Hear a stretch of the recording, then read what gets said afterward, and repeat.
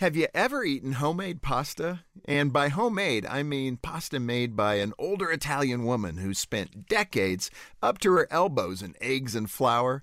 There's nothing quite like it. You don't simply eat pasta like that, you experience it.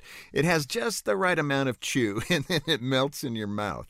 The reason I'm asking you to think about homemade pasta is because it illustrates how we're drifting further away from our own humanity because of technology.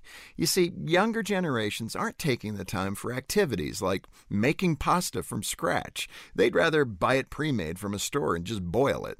And unfortunately, those skilled Italian masters of pasta can't pass on their knowledge through technology. Their expertise can only be shared through hands-on experience. Some of them have spent 50 or 60 years working the pasta by feel, not by recipe. So when they pass on, they'll take an important part of the Italian culture with them. You and I spend so much time looking at life through a screen, we often miss experiencing real life. Technology is making our lives more convenient for sure, but it's not making our lives any deeper, richer, or more meaningful. So how about this? Every so often, stop and breathe the fresh air. Go out of your way to engage with something tangible and real. Get your hands in some dirt and sawdust, or maybe even get up to your elbows in eggs and flour and make some homemade pasta. For Focus on the Family, I'm Jim Daly.